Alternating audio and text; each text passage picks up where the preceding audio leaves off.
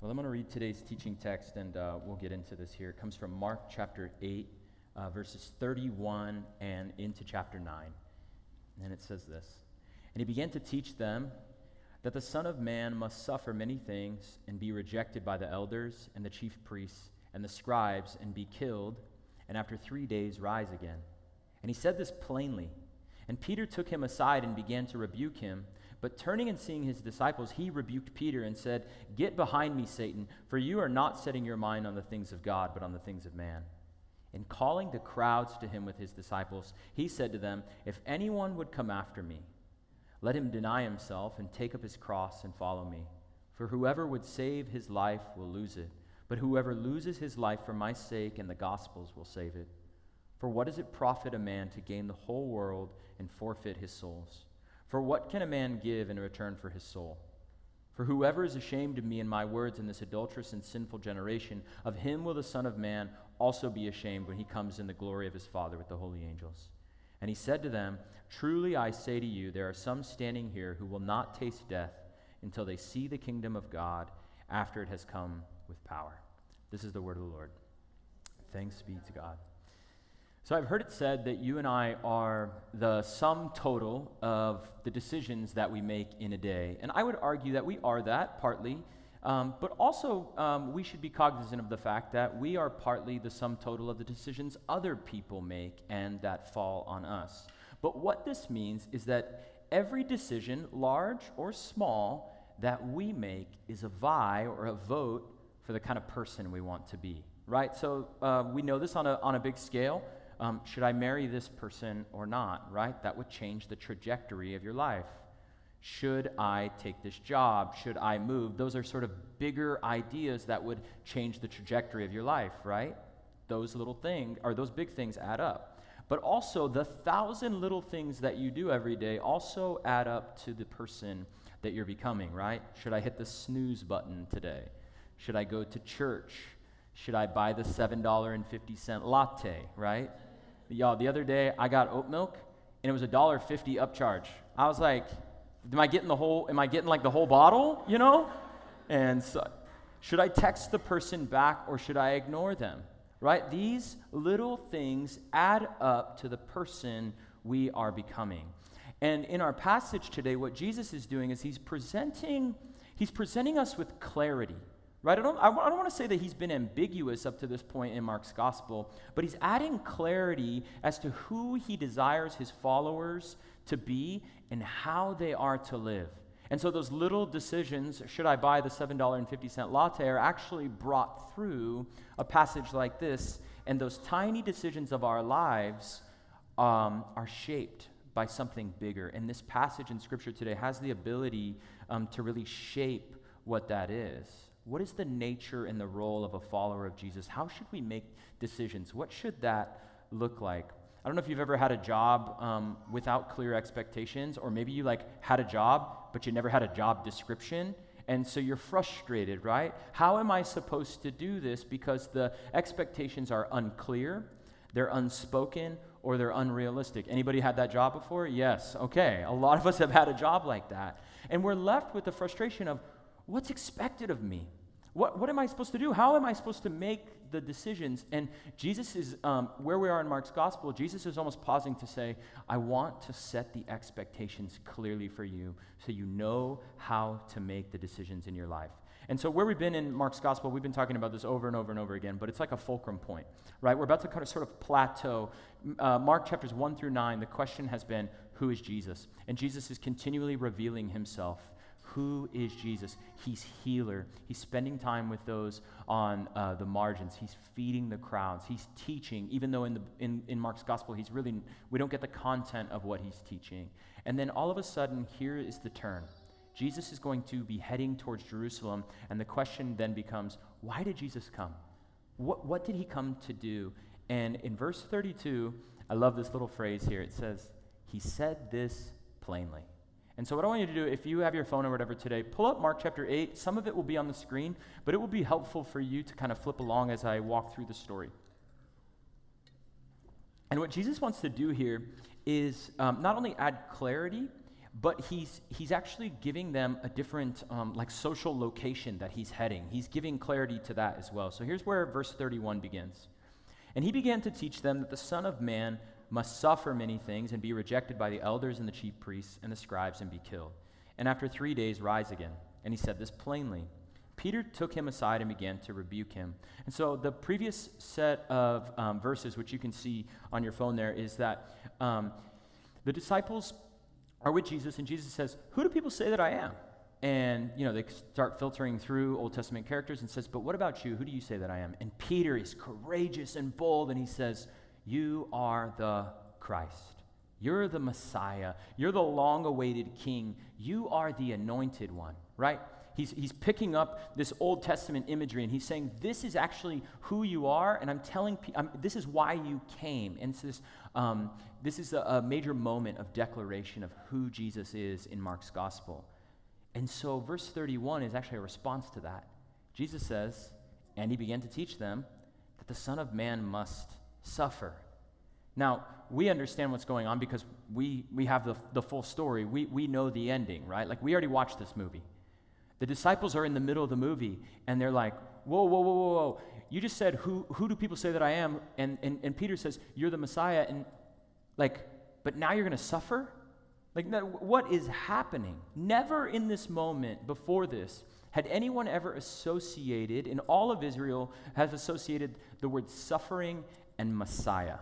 These two things are incompatible in the Old Testament. This is not what the Messiah does. The Messiah is a king who conquers. The Messiah is the one who comes with might and power, not a suffering servant. And so in Daniel chapter 7 is a reference to the Son of Man and what the Son of Man is coming to do. Here it is in verse 13. There came one like a son of man, and he came to the Ancient of Days and was presented before him. It's prophecy. And to him was given, the Son of Man gets dominion, glory, kingdom. All peoples, nations, and languages should serve him. His dominion is an everlasting dominion which shall not pass away. His kingdom one that shall never be destroyed. So the Messiah, as prophesied in the Old Testament, is one who's going to come, defeat evil and injustice, make everything right in the world. And the Jewish people are like, we're waiting and we're longing for someone to come. Even in the midst of Rome and Roman Empire, someone to come and become king by might or force or power. March into Jerusalem and take control. A literal and physical king. And so words associated with the word Messiah would be victory and success, not suffering and death. And so crucified Messiah has no frame of reference in first century Jewish thought. And here comes Jesus talking about suffering, rejection, being killed, and likely the most confusing of all, rising 3 days later. And so it's one thing for Jesus as a Jewish rabbi to walk into Jerusalem and say, I will fight and I may die. That would actually make sense. But it's entirely other thing to say, this is actually why I came. I actually came to die. And I love that Max was just sharing, I knew Jesus as a teacher. We look at Mark chapters 1 through 8, and we're like, I know Jesus as a miracle worker or a healer. But now he's saying, I'm much more than that. And something is going to shift. And so it's really easy when you look at this passage to miss what Jesus is doing and describing. It's an obvious turn, but one of the most brilliant things as I was reading and studying this week is that Jesus, right in the middle of Mark's gospel, is telling us what the gospel is. He's telling us about a historic event in time that saves us. He's telling us this. Jesus dies on our behalf, takes our sins, a criminal's death on the cross that we deserved, and he's like, that's where I'm heading. It's almost like now you want to go read chapters 9 through 16 and say, everything is thought through that lens, right? I don't know if you've ever read in Isaiah chapter 53, Isaiah prophesied Jesus coming, and this is really brilliant here in Isaiah 53. He was despised and rejected by men, a man of sorrows and acquainted with grief. Scholars call this a spirituality of descent, descent, going downwards. And as one from whom men hide their faces, he was despised, and we esteemed him not. Surely he has borne our griefs and carried our sorrows, yet we esteemed him stricken, smitten by God, and afflicted. But he was pierced for our transgressions. He was crushed for our iniquities. Upon him was the chastisement that brought us peace, and with his wounds we are healed. All we like sheep have gone astray. We have turned every one to his own way, and the Lord has laid on him the iniquity of us all. He was oppressed and he was afflicted, yet he opened not his mouth. Like a lamb that is led to the slaughter, and like a sheep that is before its shears is silent, so he opened not his mouth. That's the gospel, right? Like the good news. That's what Jesus did for us. And that's in one sense, that's why we're here, because we worship a wounded, suffering, and crucified God because he loved us. And so you read that and it's like, that's crazy, right? Like, that's crazy that Jesus would do that. That when we gather, we commemorate and remember and we proclaim that right there is good news. That's wild. That we would embrace that as good news, this gospel message. And I think from maybe just even from a cognitive level, we understand it. Sometimes it sinks down into our hearts. And I think what Jesus is doing here is really genius. He's displaying what's going to happen to him, and then he's inviting us to follow him into it. A spirituality of descent. He's saying, and we can grasp this, right? Jesus died on the cross for me. Like, that's a good thing, and we rest in that. And then what is he saying? Will you die to yourself? Will you follow me on the path to descent? Will you die with me? I know it sounds crazy. I'm going to get there, and we're going to try to understand this. But verse 32 says, he said this plainly. I'm wondering what the disciples are thinking right there. It's like, okay, dude, that's a little much, right? And they are, because look what happens to Peter. Peter took him aside and began to rebuke him. And so Peter is like, Jesus, sidebar, right? Like, sidebar, no more talking about suffering, death, or dying. Like, bad words for the Messiah, all right? We're going to Jerusalem, and in Jerusalem, when we get there, we're going to do king stuff, all right? You are going to be king, and we have Messiah stuff to do when we get there. And Mark is a little bit vague here, but Matthew actually explains what happens in Matthew chapter 16. It says, Peter took him aside and began to rebuke him, said this, "Far be it from you, Lord, this shall never happen to you." This phrase, "far be it from you," is like, God forbid, right? Like, when your grandma says that or something, like, that will never happen. No, he stands up, he's like, this is not what happens to Messiahs. Messiahs don't die. Messiahs become kings. And I think what Peter is actually doing in this moment is he's envisioning his future. He's looking into the future, and he's thinking to himself, if Jesus marches into Jerusalem and he becomes king, I'm his right-hand man. I'll go boldly and courageously to sit next to Jesus as he becomes king in Jerusalem. Rome, we'll figure that out later. Not really worried about that right now. Let's be in Jesus' entourage. And then Jesus starts talking about suffering and death. And you know what happens? Peter's like, Jesus, no. We're not going to go do that. Because if I get to Jerusalem then, it's not going to be good news, right? And so Peter's adamant, this shall never happen to you. And what does Jesus say to Peter? Get behind me, Satan, right? Try that next time someone cuts you in line as you're getting your coffee, all right? Behind me, Satan. He says, you're a hindrance to me, for you are not setting your mind on the things of God, but on the things of man. There's a cool play on words here. In Matthew's gospel, it's explained how Peter is renamed. And so Peter actually is, in the Greek, is Petros, and it actually means rock. And so there's a play on words that Jesus is using here. He's saying this word hindrance is a stumbling stone, I think the NIV says, or it's like a stumbling rock. And so he's saying, Peter, the rock which I'm going to found my church on, you're becoming a stumbling stone. And it's a really interesting lesson for us is that solid people stumble, right? People you think are like, they are my rock, they're like amazing, they fall short, right? And this is not an excuse, but in a time of church scandal and abuse, it's actually worth noting that people sin, that people break promises, that people you look to and say, they were my rock in the past. I never thought that could happen to them. And this is what Jesus is saying to Peter, you are the rock. And I'm still going to do this through you, but in the moment, you're between me and what God has for me. One commentator said that the rebuke is sharp because the temptation is profound. Jesus is already wrestling enough. He doesn't need a friend to give him more of that, right? You're a stumbling block to me. Or Eugene Peterson's Message translation says, Peter, get out of my way. Satan, get lost. You have no idea how God works. You don't get it. You don't know how God thinks. You don't know how God feels. You don't see like God sees. And I sort of wonder how often Jesus might be saying this to us. You have no idea how God works. You don't get it at all. I don't know about you, but when I read the Bible, I can always relate to Peter, a little impulsive, saying things, before I've fully thought them through, walking around, probably prone to being pretty confident about my ability to understand what God is doing or what God is saying. And in reality, I relate in this passage. You have no idea how God works, and some of us probably need some humbling in that way.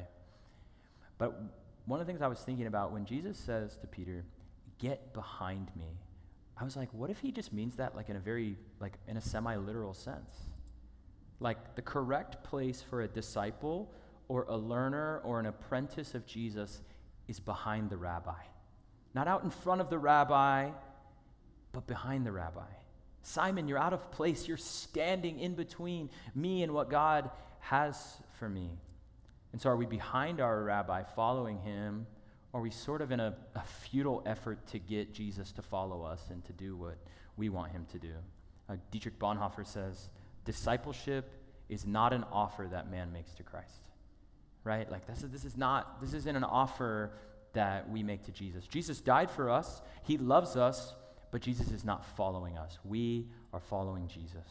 And I think we would do well to be mindful of this, because we have a tendency to slip in out ahead and think of ourselves more highly than we ought, and we cease to serve Jesus. And so I think this interaction that Jesus and Peter have together here is a really great frame for understanding what Jesus is about to say next. Jesus is saying, deny yourself, take up your cross, and follow. And Peter is hearing, if I go to Jerusalem, I might face what Jesus faced. And I think that Peter is upset, possibly angry here, because he had a vision for what you and I might call upward mobility. Right? That was the thing that was on his mind. Second in command in the kingdom. I think you and I would do the exact same thing. Like most of us would probably bounce quietly, actually, right? We'd just like sneak out the back. He's starting to say some crazy stuff, right? But Peter had an agenda, and it was leading him from strength to strength to strength. None of it included suffering. And so what is he thinking about? He's thinking about his career path. He's thinking about security. He's thinking about his status next to the king. And I think that if you and I are honest, we actually spend an inordinate amount of time thinking about how to flee suffering and pain in our life. Like it's actually one of our go-tos. And when you read this passage, it should probably bother you a little bit more than it does, because you and I have a natural bent towards progress and upward mobility. Just this week, I don't know if you saw, the Mega Millions jackpot is up to $660 million. And the cash option is $388 million. Did you see this? Crazy. I never bought lottery tickets in my life. I was like, I could go to the smoke shop downstairs. Like, Rose got some quarters. Like, I could buy a couple tickets. And then I let this thought linger, and I started daydreaming. Literally, I was daydreaming on Wednesday. I was like, what would I do if I won that? $388 million. I was like, I'd buy an apartment. Oh, I'd buy that Paradance building, so we don't have to listen. We don't have to listen to other noise. I did. I thought these two things first. And then I was like, ooh, I want to get those boots that, I'm like, clearly I don't have enough vision for that much money, because the third thing I thought about were a pair of $200 boots. But dedicating our lives to economic growth is completely normal. That is completely normal in our society. And I'm not saying there's anything wrong with money. We understand this. This is another sermon. But I think the thing that we should think about here is that money promises abundance without dependence. Money promises abundance without dependence. And so here's what I mean is that even though I'm already filtering through this, right? I was like, ooh, I want an apartment. I could find sustainability for our church in the long term. These are not terrible things to think about. But I'm thinking about abundance, and I'm thinking about a lack of relationship, right? I don't want to be dependent on somebody else. I don't want to have a relationship with someone at the front desk to come in here, right? I'm already thinking about how can I have mine without relying on other people. And this is what we begin to think about when we're following Jesus, is actually in what ways are we relying on other things? Are we depending on other things when we should be trusting? Or think about, I like this idea of upward mobility, because we're go-getters, right? Like we're trying to figure this out, right? We're trying to figure out how to make it in the city, bounce from job to job, right, to increase pay. But like, what if instead, because we're not just relying on upward mobility, what if instead of just going from job to job because it pays more, what if we learn to evaluate and say, what can I actually learn here? How can I give back in my place of work? Or what about instead of just thinking about a nicer and newer apartment, you actually thought, what are the neighborhood dynamics at work here, and how might my privilege change the neighborhood dynamic that I'm moving into, right? And so because upward mobility is so normal for many of us, we actually need to pause and reevaluate, because every little decision that you and I make is a vie for the person that we're becoming, and everything matters. Everything matters. And so what is Jesus' way? That's the way of upward mobility. What is Jesus' invitation? What's his way? His way is the way of the cross. I'm sorry today. Like this is his way. And calling the crowd to him, and notice a delineation. He's talking to the disciples before. Now it's like he pulls everyone in. The crowd and his disciples are here. And he says to them, if anyone would come after me, let him deny himself and take up his cross and follow me. If anyone would come after me, let him deny himself and take up his cross and follow me. For whoever would save his life will lose it, but whoever loses his life for my sake and the gospel's will save it. For what does it profit a man to gain the whole world and forfeit his soul? For what can a man give in return for his soul? And we'll just leave that up there. This is easily some of the wisest things ever penned and placed on paper. Jesus is putting his demands on us as a disciple. He's saying, this is what it means to follow me. 3 things: desire, denial, and death. Desire, denial, and death. I love this. If anyone would come after me. It's kind of an ironic moment. Like, all of them are there listening to him. So he's like, if anyone would come after me. You guys are already all here, right? And then he says, this is the process of following me. This is the process of what's called discipleship. If anyone, the original language reads, desires to come after me. So discipleship first requires desire. What do you want? What do you want? What are you seeking? Why are you here? This is a real question. I'm glad you're here, but why are you here? Why are you here? What do you want? I think this is the first question. I don't even want to say of following Jesus. Like, this is the question of life, and like all of the spiritual life is, what do you want?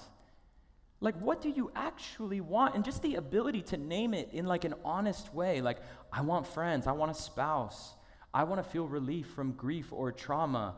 I want to know how to have more meaning at work. Like, what do you want ultimately? Because I think if we were actually be able to name this, then we could understand how to follow Jesus better if we're not already, or we might see that Jesus is the thing that we want. What do you want? That's the first question of discipleship. If anyone would desire me. The crowd is going where the food is, right? The crowd follows the food, and Jesus feeds the crowd. I love that about Jesus. The crowd follows the food. The crowd goes to events, and Jesus says, but if you want to take it a step further, if you want to take a step, here's what you got to do. And hear me well. Jesus is not pushy, and Jesus is not coercive. He's not a smooth talker. But Jesus really, really just loves us this well that he leaves, leaving him an option. That's how much Jesus loves us, is that he would actually say all of these things, and then he would say, if you want to be my disciple. Not, I'm commanding you to bow down and worship me, but like, if you want to leave, you could leave, right? And then he says, if you want to come to me, you need to deny yourself and take up your cross and follow me. And so I just want to say a couple things here about denying yourself.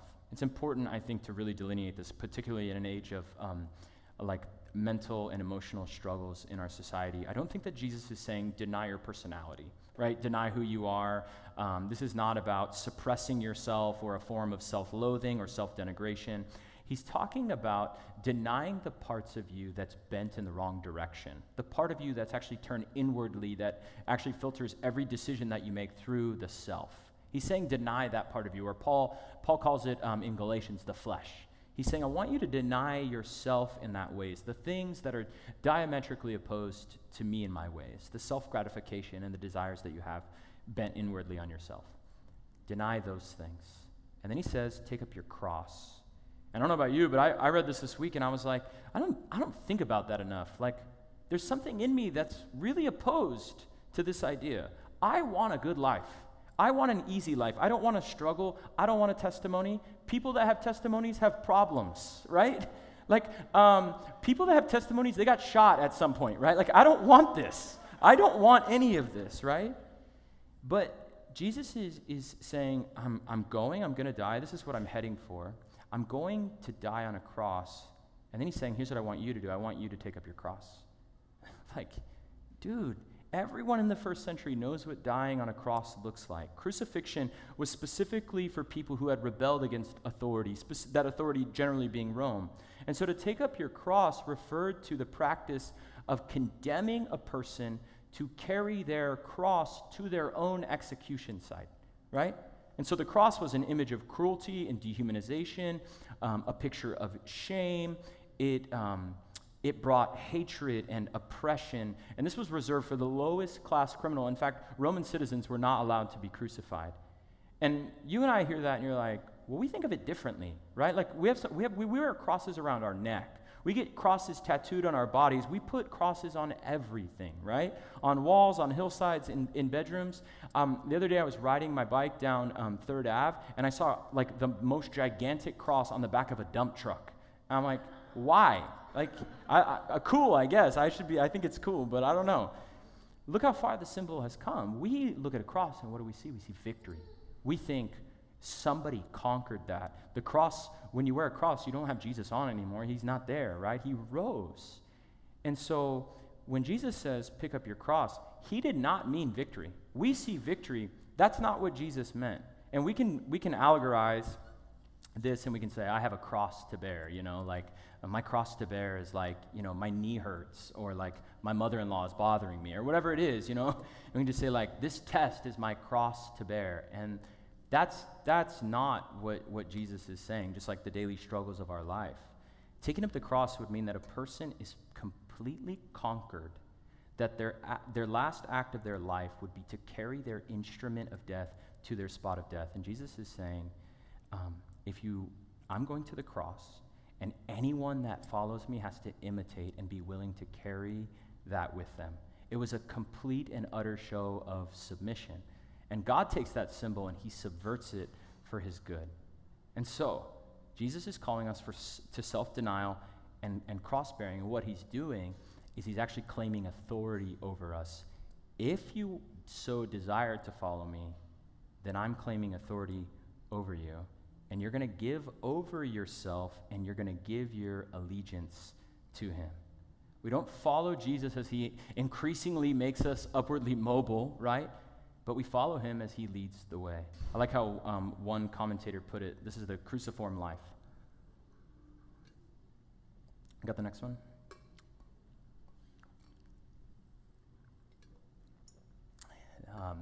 The church lives a countercultural life of fidelity and love, generosity and justice, purity and promise-keeping, nonviolence and peacemaking. And so this is where I want to wrap up here, is that the invitation to take up your cross was led by Jesus, and this is what it actually means to take up your cross. It means that we would live a life of fidelity and love, generosity and justice, purity and promise-keeping, nonviolence and peacemaking. And so you think about the cross, you think about Jesus, fidelity and love, faithful to the very end. Generosity and justice, Jesus gave, right? John 3:16, for God so loved the world that he gave his son. He's generous with his son. Justice, Jesus is walking around freeing the oppressed. Purity and promise-keeping, Jesus was the only sinless person to ever walk the earth. Nonviolence and peacemaking, Jesus is walking around making peace with others so that we can both have peace with God and peace with other people. And so a cruciform life is looking at this and saying, That's what I choose to do. I choose that instead of my way. I choose faithfulness and love instead of hatred and giving up.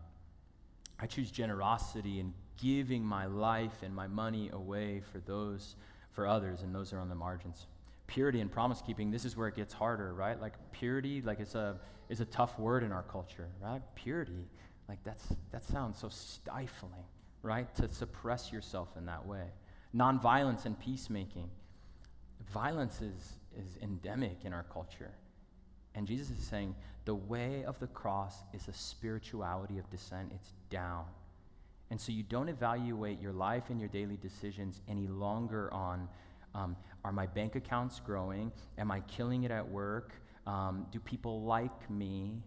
But rather, the way of the cross is saying, am I going to be committed no matter what? Am I going to be obedient and do what Jesus says? Am I going to be faithful till the end? This is the call of following Jesus. This is what it means to follow Jesus, is self-denial, sacrifice, and commitment. And let me tell you something, deep, deep, deep down, you know there's something beautiful about that. The most beautiful thing in the world is sacrifice. I've been married for 7 years, and I was thinking a lot this week about my marriage and the ways that it's hopefully, and we fall short definitely, but hopefully rooted in the cross. That self-denial. I want to be a person in my marriage that says, you before me. That's going to take me places. That's going to get me somewhere. Sacrifice, right? I'll get up with the baby. I struggle with that, but still. Commitment. I'm with you, I love you, and I'm for you no matter what. You want to be in a relationship with someone who's not faithful? Sounds terrible, right? And so one of the most beautiful things in the world is sacrifice. And this is the way of the cross, and this is the invitation of Jesus. And I just want to read this, and then we'll wrap up. C.S. Lewis says it like this. Give up yourself, and you will find your real self. Lose your life, and you will save it. Submit to death of your ambitions and favorite wishes every day, and death of your whole body in the end. Submit with every fiber of your being, and you will find eternal life. Keep back nothing. Nothing that you have not given away will be really yours. Nothing in you that has not died will ever be raised from the dead. Look for yourself, and you will find in the long run only hatred, loneliness, despair, rage, ruin, and decay. But listen to this. But look to Christ, and you will find him, and with him, everything else thrown in. You want life? Get Christ, everything else thrown in. And so here's what I want to do. If you just want to close your eyes, before we take communion today, no hype, no music, just some quiet and some prayer. I just want to ask you a question. What is God saying to you? And maybe you want to grab your phone or open a note on your phone. Maybe you just want to sit in silence. What is God saying to you right now by his Spirit? Maybe it's about sacrifice. Maybe it's about self-denial or humility or a sin that you're struggling with. I'm just going to leave about a minute of space. The band can come up. What is God saying to you?